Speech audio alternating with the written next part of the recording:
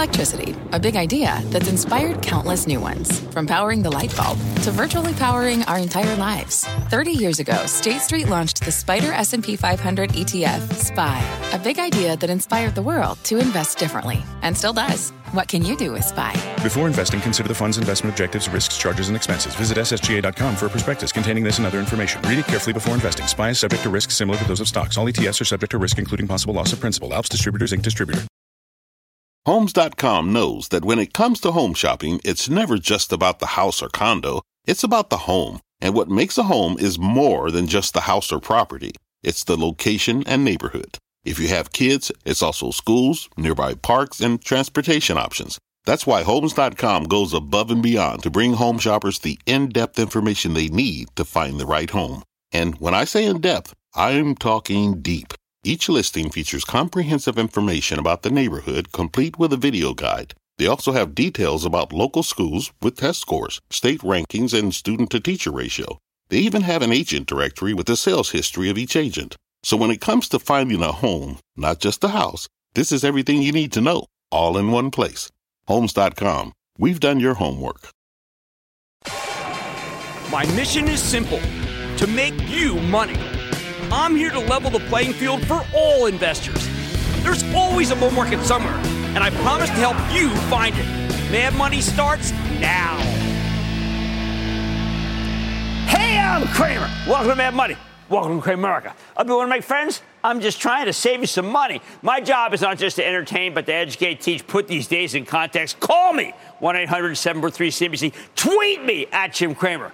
Well, there you go. Another one-day bullish wonder. I mean, that's how you got to look at things. These big runs like the one we had yesterday. Because today's repeal, Dow plunging 404 points, S&P plummeting 2.37%, NASDAQ nosed diving 3.08%, was a painful reminder the house of pain. That you can't pay up for anything in this market until the Fed's done ruining it, or tightening it if you want to be more, say, refined.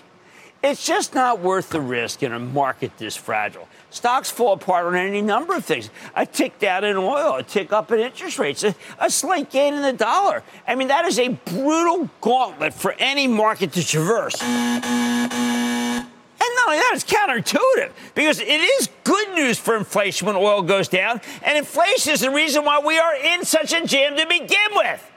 As I always say, we're stuck in this bear market until the Fed gets this economy where they want it to go, a place with much lower inflation, even if it comes at the price of much slower or no growth. You can't fight the Fed. Can't fight the tape, can't fight the Fed. And anyone who tries does get crushed, even if they make some money in one day, like yesterday. Of course, it doesn't happen daily. Sometimes you get a day where it's so obvious, like yesterday, that too many people were betting against the market and not enough real sellers surfaced, allowing us to rally like we did in Thursday's session. But it didn't mean the sellers vanished. It just meant they were taking a temporary breather. I think they gathered themselves, were shocked to see that the market was up yesterday, and came in and flooded the market with sell orders. Yeah, that's what happened today. Oil went down a bit, dollar rallied, and they unload on all stocks, especially tech, which is the most sensitive to the dollar and crude oil. I told you it's counterintuitive. And then rates did ultimately go higher, too, and the selling grew even more intense throughout the day. It is a nightmare. You just can't build on quicksand.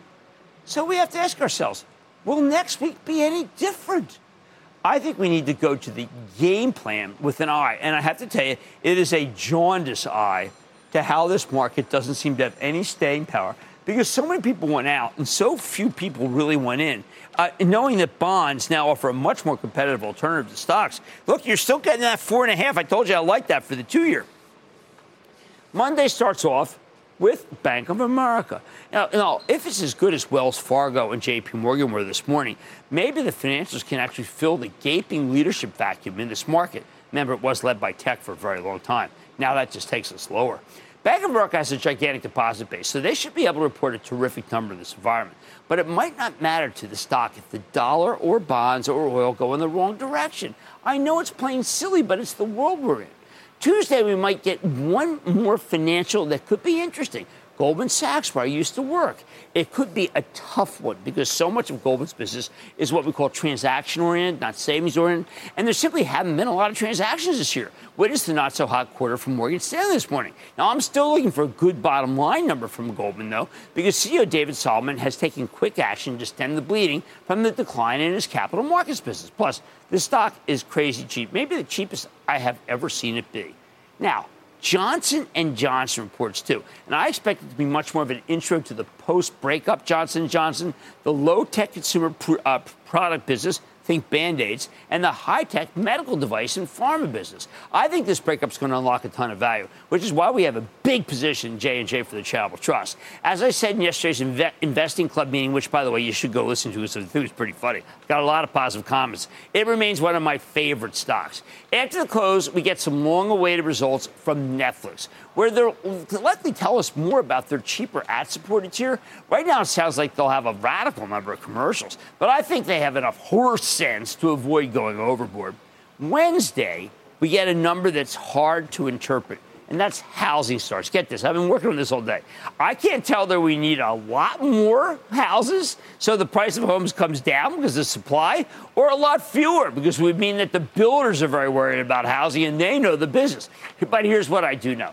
Unless we get more houses for sale and prices break, the Fed will keep tightening until the buyers disappear and the sellers sell at any price, which is their ultimate goal at the Fed. Procter & Gamble reports before the opening, and everybody tells me it's going to be horrible. The stock's been miserable. Hey, maybe they're right, but I'm betting the stock will go up anyway because there are so many short sellers betting against this one. We own it for the trust because we think it has fallen too much already, and also the headwind of commodities is about to turn into a tailwind.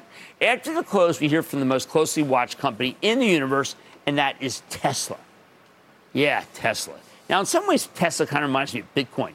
It's come down to a level where the buyers won't stop coming in to support it. I think they'll be out there in full force no matter what Tesla reports. I actually care about the numbers, though, and I think they'll be great because Tesla actually has inventory to sell, and they don't need to advertise it. But the stock's become a real disappointment. Here's a shocker. Did you know that Tesla's down 41% for the year? We also get results from another conundrum. That's IBM. I don't know whether they'll be able to put up the numbers they need to get the market excited about this one. Management strategy, I think, is a sound one, betting heavily on a hybrid cloud and analytics. But that's become a hated sector. I expect to hear a lot of whispering about the size of that dividend, which produces a 5.4% yield. That's very high for a tech stock. Maybe too high.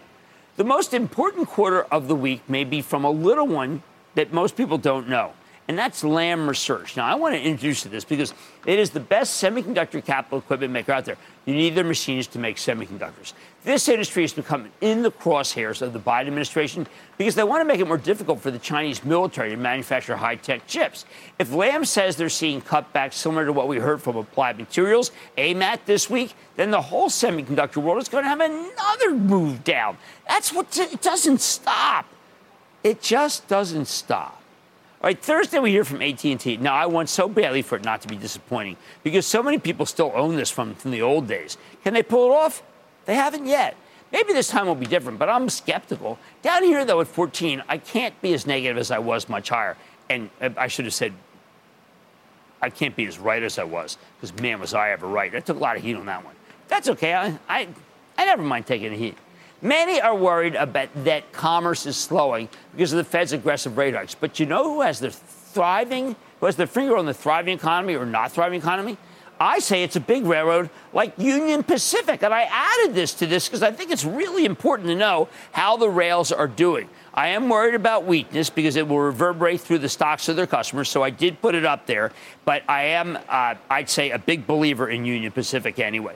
Now, Whirlpool intrigues me because it's got a European business that is maybe for sale, and it could be worth a giant part of the whole company. If they sell it, the stock's a massive buy. That said, Whirlpool's a dog of late because higher interest rates dampen the renovation business. It is just real cheap, though. Okay, finally, we end up here Friday. 3 key large companies, Verizon, American Express, and Schlumberger, often mispronounced Schlumberger, the big oil service outfit. Verizon trades terribly. Its stock is signaling that the business continues to wilt in the face of tough competition from Cramer fave T-Mobile. American Express stock has been dragged down by the credit cohort, yet I think it's the best in class, and I think we'll have a good quarter. Finally, let's end on what could be the best quarter, which is SLOB, S-L-B.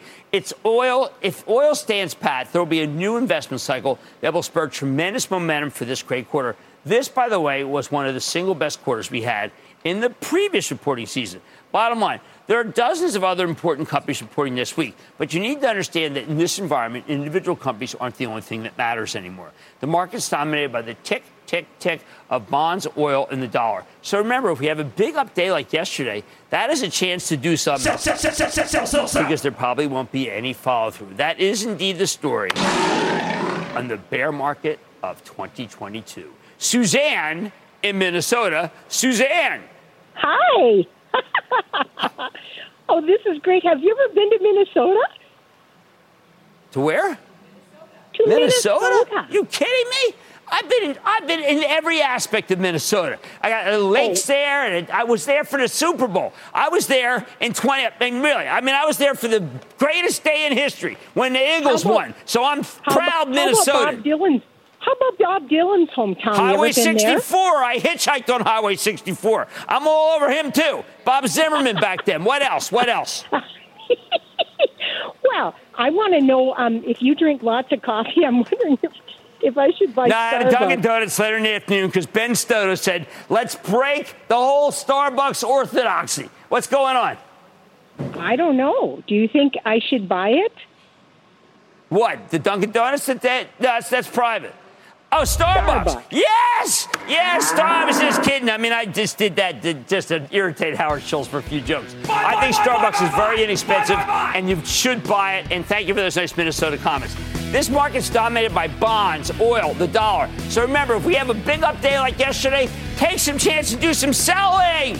On Mad Money tonight, the CPI has become one of the most important metrics in this market. But how well do you really understand the data? I'm pulling back the curtain on the numbers and sharing all you need to know to become a better investor. Then earnings season, yes, has officially begun with the big banks offering up the reports. I'm running through the numbers, discussing what it should mean for all the sector, including Bank of America on Monday. And oil continues to be one of the most watched corners of the market. But amid a host of headwinds, what can investors expect for the commodities future? I'm discussing with an oil expert, Rusty Brazil. So stay with Cramer.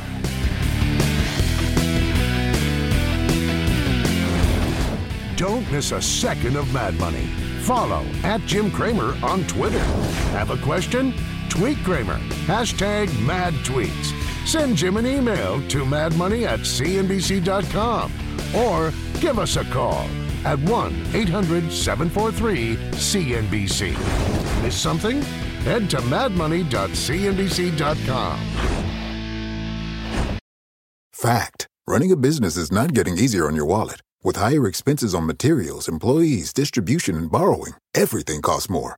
Also a fact. Smart businesses are reducing costs and headaches by graduating to NetSuite by Oracle. NetSuite is the #1 cloud financial system, bringing accounting, financial management, inventory, and HR into one platform and one source of truth. With NetSuite, you reduce IT costs because NetSuite lives in the cloud with no hardware required. Accessed from anywhere, you can cut the cost of maintaining multiple systems because you've got one unified business management suite. You improve efficiency by bringing all your major business processes into one platform, slashing manual tasks and errors. Over 37,000 companies have already made the move. See how you'll profit with NetSuite, and then you can think of all the ways you could be spending the money you save. Company retreat in Malibu, anyone? By popular demand, NetSuite is offering a one-of-a-kind flexible financing program for a few more weeks. Head to netsuite.com to start saving. When you're hiring, the best way to search for a candidate isn't to search at all. Don't search, match with Indeed. Indeed is your matching and hiring platform with over 350 million global monthly visitors, according to Indeed data, and a matching engine that helps you find quality candidates fast. Use Indeed for scheduling, screening, and messaging to connect with candidates faster. Plus, 93% of employers agree Indeed delivers the highest quality matches compared to other job sites, according to a recent Indeed survey. Leveraging over 140 million qualifications and preferences every day, Indeed's matching engine is constantly learning from your preferences. Join more than 3.5 million businesses worldwide that use Indeed. Listeners of this show will get a $75 sponsored job credit to get your jobs more visibility at Indeed.com/MadMoney. Just go to Indeed.com/MadMoney right now and support this show by saying you heard about Indeed on this podcast. Indeed.com/MadMoney. Terms and conditions apply. Need to hire? You need Indeed.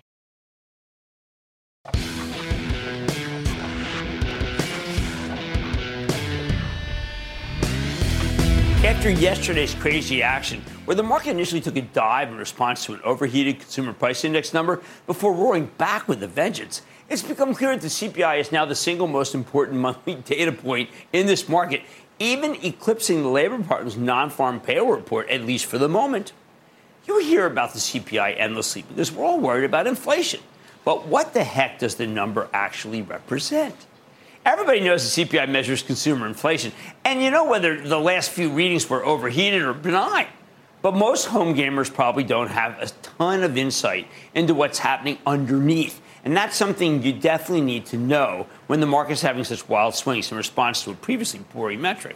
That's why tonight I got to drill down into what the consumer price index really is, so you can understand what it means, and then look over the individual components to give you a more granular sense of where inflation's at in its worst and where things are going in the right direction. Some are, some aren't.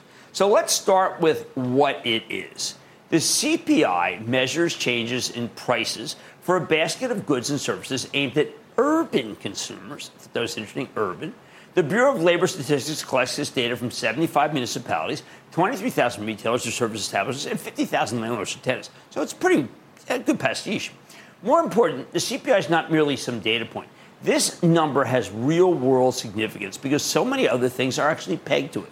For example, Social Security has a cost of living adjustment that's tied to the CPI.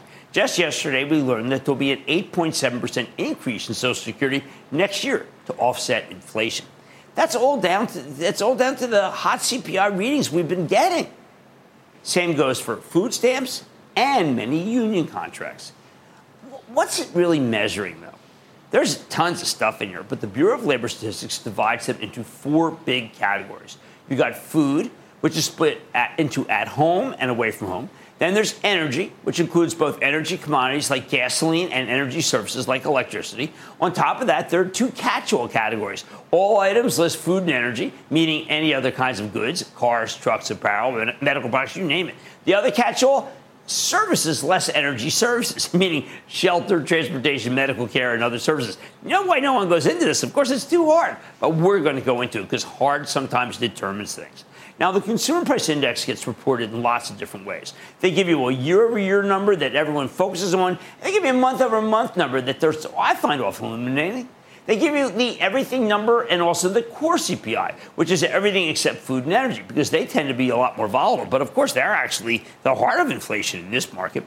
For example, last month, the overall consumer price index was up 8.2% year-over-year and 0.4% versus August.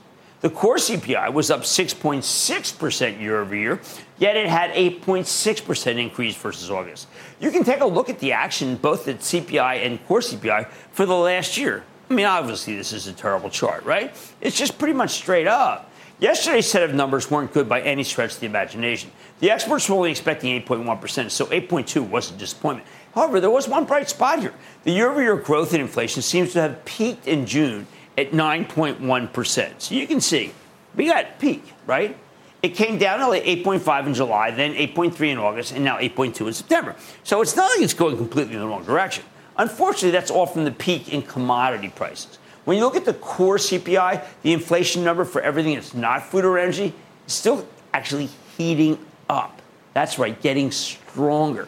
That 6.6% increase for September was actually the highest year-over-year core inflation reading since 1982, prompting a wave of headlines about the worst core inflation in 40 years. Now, it didn't hurt the stock market because so many people were short, betting it would be bad, and then they had to cover. But you saw it happen today in the market. It unwound. Given that so much of our inflation problem comes down to food and energy costs, though, I think the core number is the wrong one to focus on. And when you look at the overall CPI numbers on a month-over-month basis, September's 0.4 increase simply isn't that bad, okay? Just look at the numbers from the last 12 months. At the worst points this year, we were seeing monthly inflation of more than 1%. So while yesterday's number was hotter than expected and a step in the wrong direction after cooler month-over-month increases in July and August, it still wasn't as bad as the increases we were seeing in the spring. So now what we're going to do is leave this behind, and we're going to drill down into the components. Look, I want you to know this stuff. I mean, I'm sure some people say, Jim, why are you bothering? We just want stock. But this is what's controlling the Fed right now. So I'm giving it to you. I look over all these big categories. There are a few bright spots. Energy as a whole has been falling for 3 straight months. It was down again today, by the way. Energy is down 2.1% month over month in September. It's actually, oil's down actually $1 per barrel since that OPEC plus hike. Remember when they cut and we all thought it was going to hike prices? It's actually fallen $1. Now, I also like that used car and truck prices have been down for 3 straight months. I think those prices keep falling because every time the Fed tightens, it's more expensive to get financing. And yes, they're getting some of the parts they need to make more cars. Third, apparel's begun to get hit, down 0.3%. I'm betting there's more to come here because there's a massive inventory glut in retail. It's one of the reasons why the charitable trust owns TJX, by the way. Unfortunately, there's no shortage of bad news in these numbers. Food remains a huge problem. It's up 0.8% versus August. I still like the agricultural stocks. I think that they are terrific to own. We know the food companies are starting to see big savings from lower commodity costs, although it takes some time for their contracts to roll over. We need them to pass those savings on to the consumer, something that just hasn't happened yet, and it won't happen until their customers force them to. Utility gas service is stubbornly high, too, although that's tough to complain about when Europe's got energy shortages all over the place. By comparison, our natural gas cost is next to nothing. Some of the worst inflation was in services, which includes shelter, up 0.7% month over month. That's no good. No improvement there at all.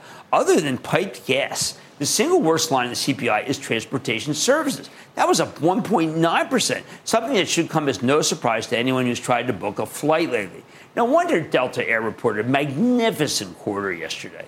I mean, this is where prices are just going too high. And remember, this experiential service economy, people going where after COVID ended. Well, we know what COVID's still on, but you know what I mean. The wave of COVID doesn't scare people as much as it used to. Finally, medical care services out of nowhere turned into the hottest reading in ages, up 1% month over month. This was stunning, people. Maybe it's time to start looking at the med tech or hospital stocks again, especially because healthcare has the added advantage of being highly resistant to a Fed-mandated recession. United Health had a fantastic number this very morning. Here's the bottom line. When you drill down into yesterday's CPI reading, it's not as horrific as the headlines might lead you to believe. Overall inflation is very high, but it's still moving in the right direction. It's just not going nearly fast enough for the Fed, which is why you have to steel yourself for more big rate hikes, as Jerome Powell brings the pain in order to slow down these prices, but also the economy. Mad Money is back after the break. Coming up, it's one way to wrap your head around those Fed games. Take an interest in bank earnings with Cramer. Next. You seek the key, but first, you must learn the ways of precision, craft, and performance with Acura's all-electric ZDX. With a premium Bang & Olufsen sound system up to a 313-mile range and a Type S variant with an estimated 500 horsepower, the ZDX is their most powerful SUV yet. Unlock the energy when you visit Acura.com to order yours today.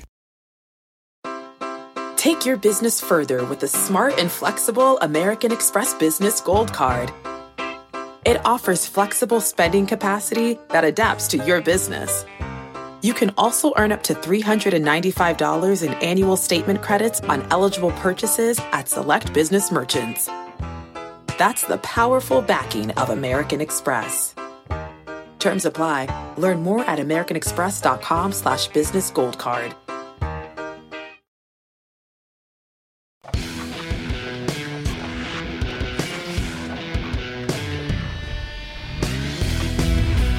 In the first week of every earnings season, PepsiCo kicks things off in a nice quarter, by the way. And then we hear from a host of the biggest banks, all of which can tell you a great deal about both the financial industry and the rest of the economy. So every 3 months, I like to give you a rundown of the major banks because they set the stage for the rest of the earnings season, and they are a huge part of commerce in this country. This morning alone, we got results from J.P. Morgan, Wells Fargo, Morgan Stanley, and Citigroup, 4 of the 6 largest banks in America, with the other 2 coming early next week. And you know what? The numbers were, by and large, pretty good, but they need some explanation.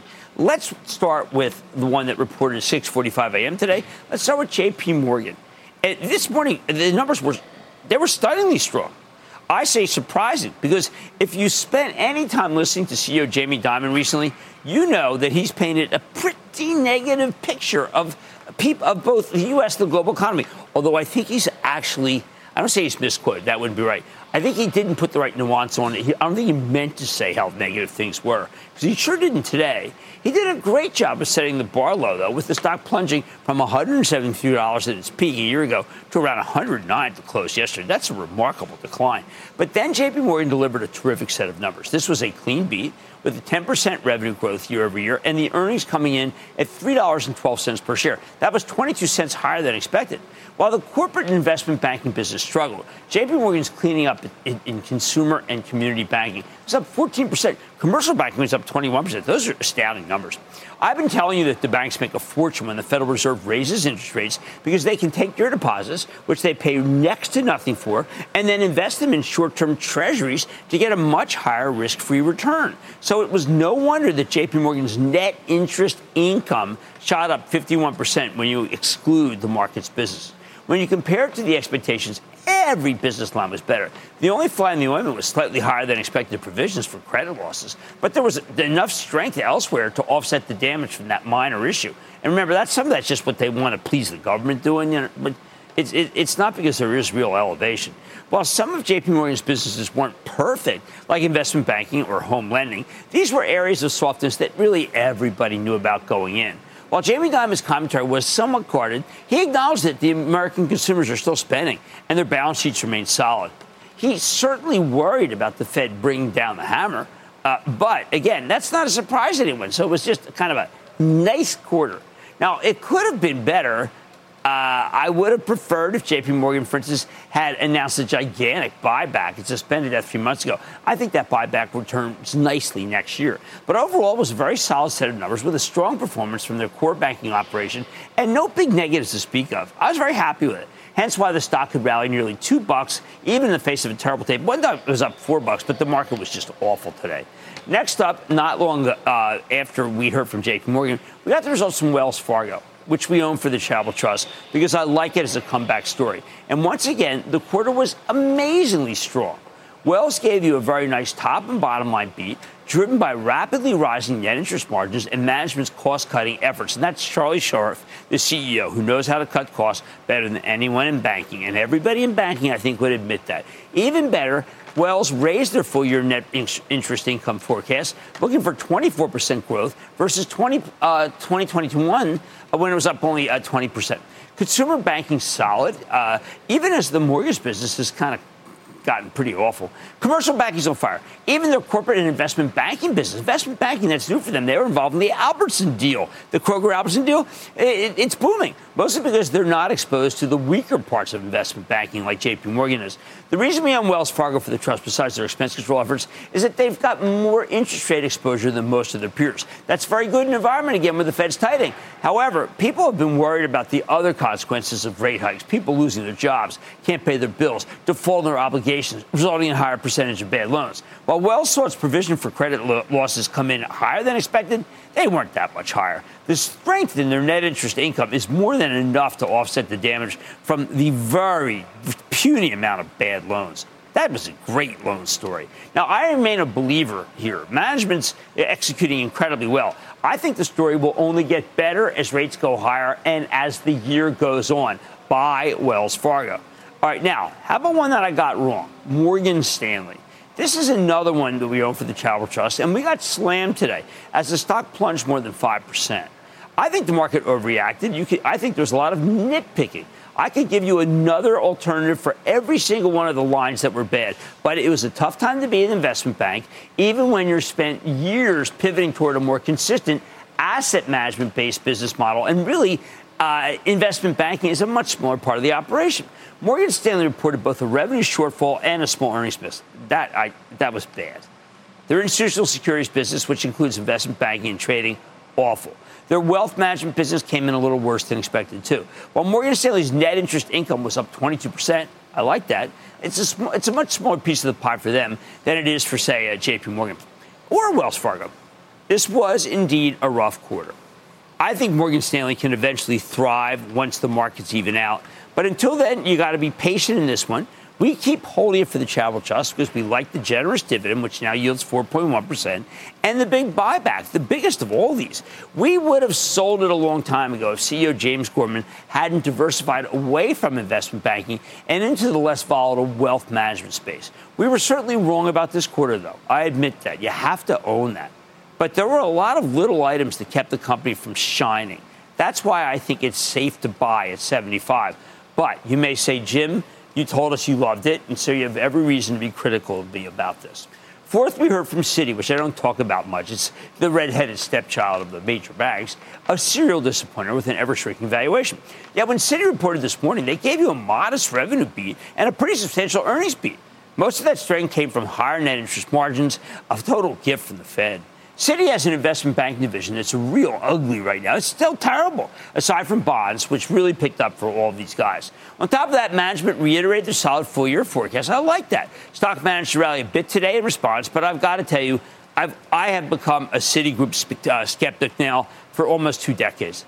We've seen Citi rally in response to earnings a number of times, including a magnificent 13% gain after they reported the last quarter in July. And then you know what happened. The gains quickly faded, and the stock came right back down, and I didn't want to be affiliated with it. While Citi cleared a low bar today, I'd much rather own the other banks that have also been hammered based on misplaced worries about a Fed-mandated slowdown, even as they've some of the biggest beneficiaries from higher rates. So let's put it all together. Wells Fargo and J.P. Morgan were impressive. And I'd be excited by Citi's numbers if this one hadn't wrecked so many people who bought it after the last quarter or after the last years. The only real downer was Morgan Stanley. I thought James Gorman sounded pretty confident when he was on the show a few weeks ago. So today's numbers did indeed come as a surprise to me. Then again, the stock's real cheap, and they've got a great franchise with a big buyback. They bought back a ton of stock. So I'm not going to get too negative at what I think is the bottom. Here's the bottom line. We got good quarters from 3 of the 4 major banks that reported today. I say 3 out of 4 ain't bad, and I'm holding tight with Morgan Stanley. If the whole market hadn't already roared yesterday, I think we could have had a nice rally in response to these numbers. But as it is, I say that this is a surprisingly solid start to earnings season and a possible sign of new leadership in the entire stock market. Let's go to Chris in Texas. Chris. Hey, Jim. Booyah from Dallas. Thanks for having me. Good luck Sunday night. What's going on? Yeah, big game. So I'm sure you're excited. Big game. Hey, I'm a kind guy. I said good luck. I'm not like those Philadelphians who punch people and throw rocks and stuff. I say good support your team. What's up? Hey, I wanted to hear your opinion on Rocket as a company, and do you think it's a good long-term holding? It's terrible. I going back and forth with these guys when it was at 20, 18, 17. I don't know. It's 6. Could it go to 8? Yeah, but I got burned by these guys, and you burn me a couple times, you don't win my favor. Let's go to Gary in Ohio, please. Gary. Hey, hello, Jim. How are you? I'm good, Gary. How about you? Real good. Hey, it's an honor to speak to you, and I highly value your opinions. I'd like your opinion I'd like your opinion and advice on Dominion Energy. It's been going down steadily, and will it recoup? Well, I think it yields 4%. It's got good growth prospects. It's one of the better run utilities. I really like it. The problem is I can get 4.5 from a 2-year Treasury. And if I can get 4 from a 2-year Treasury without any risk, I am going to go for the 2-year Treasury. Now, 3 out of 4 ain't bad, and I'm still holding tight with Morgan Stanley, although I felt the pain today, and it really did kind of wreck the day. All right, much more Mad Money ahead, including my exclusive with oil expert Rusty Brazil. Where could the hot commodity be headed into the end of the year? This guy has been so right on it. I'm discussing one of the best in the industry. Then, finally, someone has jumped the gun on Wall Street, proving that a tough sector might finally be investable. I'll reveal the report and what you should make of it, and you're going to want to know. And all of your calls rapid fire in tonight's edition of the Lightning Round. So stay with Cramer.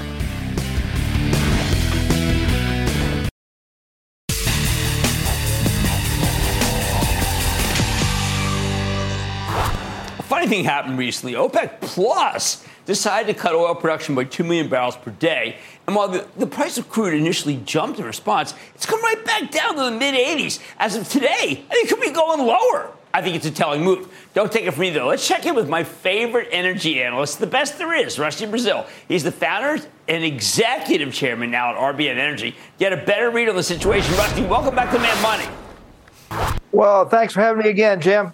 All right, so Rusty, our viewers are all confused. They see a $2 million cut, a $2 million barrel cut, and the first thing they say is, well, I guess gasoline's going to go up back to $5. None of that happened. As a matter of fact, now oil is like it's going down despite the 2 million barrels. Could you please explain to them that it's a new world and that what you see in the papers isn't necessarily what's happening? Well, there's a lot going on. First of all, just so happened, Jim, that today the price of WTI crude oil settled $1 lower than it was the day before OPEC made their announcement. So crude oil prices are down. So it's obviously not the same kind of big deal that a lot of people would have you believe. But there's really three reasons that this is happening. One, the 2 million barrel a day target cut really only means about 1 million barrels a day of really physical cuts, because OPEC production was already down about 1 million barrels a day below the targets in the first place. So only counts for about half. Second, there's a lot of other things going on, at the same time besides the cuts. You've got the EU ban on Russia imports kicking in on December the 5th. You've got more releases from the Strategic Petroleum Reserve over the next couple of months, so that's pushing prices down. And let's face it, the energy markets have basically priced in a mild recession at this point. Right. So if we get that, demand's going to be down, particularly for diesel and jet. And then you throw a strong dollar up on top of all of that, and the result has been that 2 million barrel a day cut has basically had no impact on the market whatsoever. Well, I'm glad you explained it to people, because I know that they've been completely mystified, and they see a lot of the oil stocks down and figure this might be the time to buy. To me, we have to wait for them to come down a little more. But Rusty, something else is really bothering a lot of our viewers, and that is the president's mad at the Saudis, felt that maybe they should have helped us more. Now the president's thinking about talking to Venezuela. But the one thing the president's not doing is talking to the major oil companies in this country, particularly independents. And they are telling me offline that they can't believe that we're at this moment in history where the president would rather resurrect Venezuela than to talk to our own producers. How is this happening? Well, Jim, as you know, I'm no politician, so I can't tell you why it's happening. There's no doubt that it is, because the exploration production community, the oil and gas community, has been really disappointed that the government didn't come to that industry and basically say, we want you to do everything that you can in order to increase production, and increase production not just for the short term, not just before there's an energy transition, but be a part of the energy transition and increase production in order to be able to provide security of energy supplies at the same time we're making a transition. That really hasn't happened. The body language hasn't been there. And so you see the results. Basically, crude oil production was actually down a little bit in EIA numbers that came out this week. Amazing. Now, there's another thing that my colleague David Faber reported on, that, again, there's so many things happening, Rusty, in your world that are just so nutty. It looks like that Exxon is now the leader in carbon capture. I'm not kidding. They are doing things that are so aggressive and positive. And yet, again, not getting any recognition in Washington. But at least maybe you can tell people that this is no longer for show. It is no longer greenwash. It's serious. Absolutely, and it's not just Exxon. It's Oxy, it's Denbury, it's many of the other companies that we've talked about. that are looking to the legislations that's been passed, and the Inflation Reduction Act and the Infrastructure Act. Both of those pieces of legislation have a lot of encouragement for carbon capture. And these companies are going to be a part of it. They're going to be a big part of it. And I think it is actually a positive considering what could have come out of the administration. So it's a good thing. Whether or not they're getting the recognition for it, well, you'll have to tell me about that.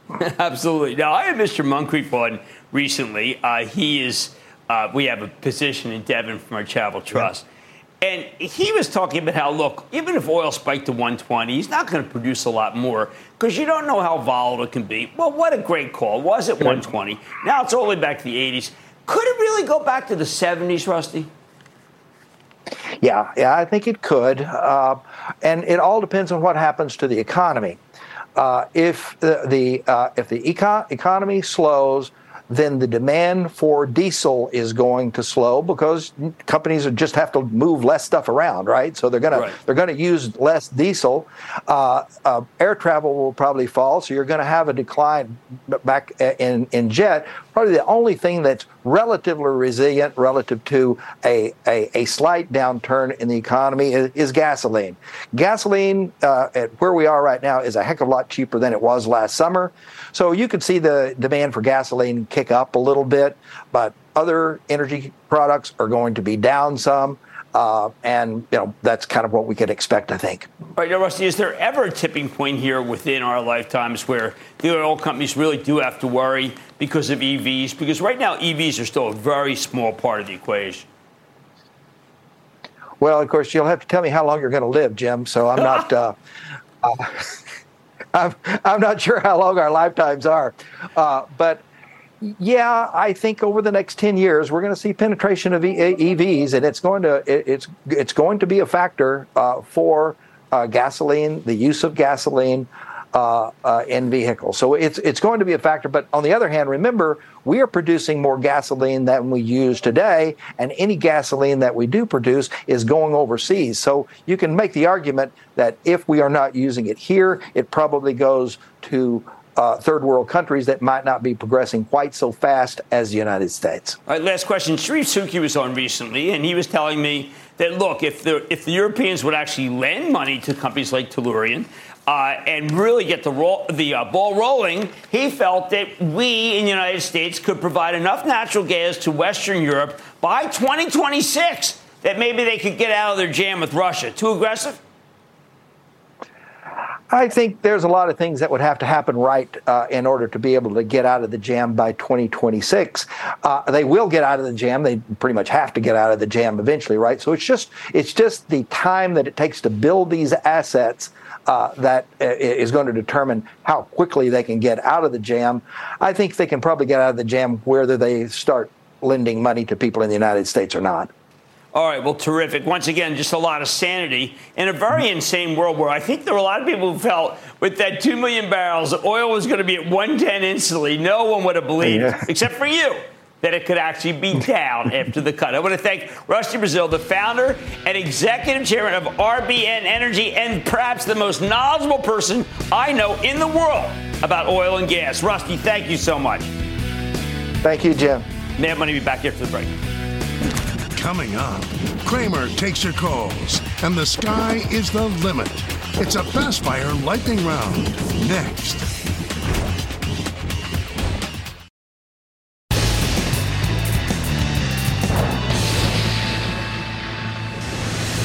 It is time for the lightning round.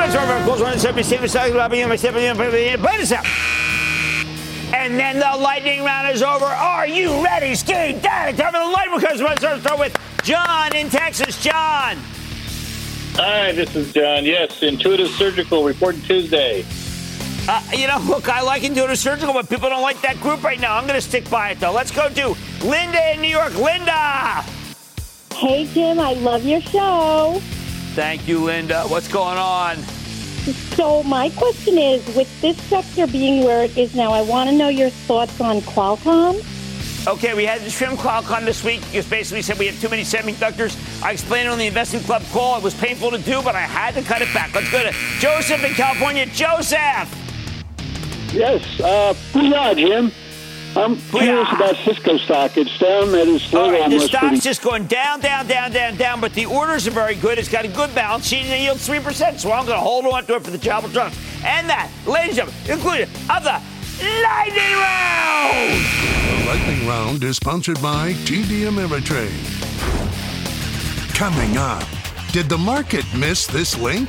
Why China gained the upper hand in semis. Next.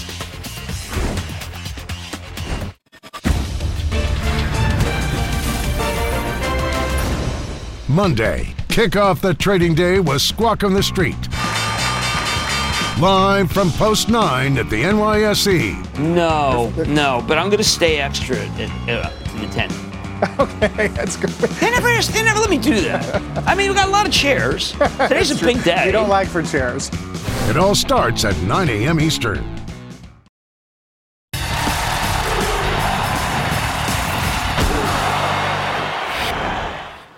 Finally, someone jumped the gun. I'm talking about how Loop Capital initiated coverage on semiconductor kingpin Micron today with a shocking buy rating. Pronouncing themselves, I quote, ahead of the curve in the semis, end quote, the firm wants to draw a line in the sand, arguing that we're going to see a resurgence in some of the worst stocks in the entire market. They mentioned that Micron's core memory business has experienced a long enough downturn, sharp reduction in estimates, and there are significant capital expenditure cuts ahead, with the stock now down nearly 50% from its highs. In other words, time to buy! Now, as much as I like to get in early when I think there's a bottom coming, I think this is a premature call and a tough one for most to swallow. I don't blame the analysts here, as Micron's valuation is historically low relative to book value. Very important tell of how cheap the stock has really become. But, man, the semiconductors are cursed right now. And you know what? There is no end to how cursed they are. That's why I told Investing Club members on our monthly call just yesterday, you should only own one chip maker at most. I am weary of the semis, but not wary of the semis, because the Philadelphia Semiconductor Index, the SOX, is already down 45% for the year. When they do eventually turn around, and they will, they tend to move up rather significantly all at once, but it's about timing. And I think the turn is way, way out versus where Loop thinks it is. Why? Okay, first, the semis are far more linked to China than we thought a year or two ago, both on the supply chain side and on the demand side. Under President Trump, our government decided to bash China with tariffs. Under President Biden, we're now trying to destroy their war machine so they can't invade Taiwan. These days, our leaders treat China like it's officially the enemy, and we don't want them getting their hands on our high-quality chips. So it's very hard to justify owning a semiconductor stock that may now need a license to operate in the PRC, especially since we have no idea what the criteria for that license will be. There is some good news in the industry. NVIDIA is allowed to sell its new graphics chips, the ones that launched today, into China. I was surprised at that. Our government's not blocking everything, but I don't think it matters all that much when you consider that we're probably looking at a data center slowdown, and that's not yet priced in the stocks. It's no wonder that NVIDIA stock was down another $7 today, 61% for the year. Second, there was a huge amount of double ordering in this group when things were better. Buyers were afraid that they wouldn't get their allocation of chips, so they ordered much more than they needed. Now the customers are saying, whoa, we're full up, and they don't need any more. We're only realizing this now, so there will be charges galore on that inventory. Again, not good. Third, while we're now seeing a big cut in capital expenditures, that's true, there are still tons of new chips being made to the point where the inventory is nowhere near running out. It takes a couple of quarters for those cuts to play out. Against all this, we have the fact that Micron stock is slightly above where it was trading when it was last reported, despite the downbeat calibration of the future. It's tempting. But what matters isn't the stock price, it's the customers. And I think they're frozen for now. But both the slowdown in the economy, but also the China situation. Look, a global economic slowdown does not help the buying of semiconductors.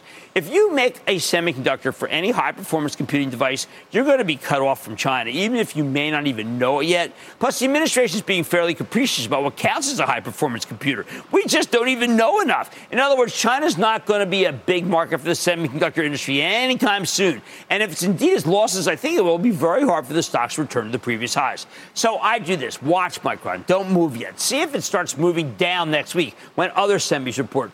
Ultimately, I think the stock can make a massive move higher when the time is right. But for now, I think Loop's too early, and I prefer to sell the semis into strength rather than sticking your neck out to buy them into weakness. I like to say there's always a bull market somewhere, and I promise to find it just for you right here on Mad Money. I'm Jim Cramer. See you Monday. The news with Shepard Smith starts now. This podcast is supported by FedEx. Dear small and medium businesses, no one wants happy customers more than you do. That's why FedEx offers you picture proof of delivery, packageless and paperless returns, as well as weekend home delivery to 98% of the U.S. on Saturday and 50% on Sunday. See the FedEx service guide for delivery information. FedEx Ground service is also faster to more locations than UPS Ground. See what FedEx can do for your business. Absolutely, positively FedEx.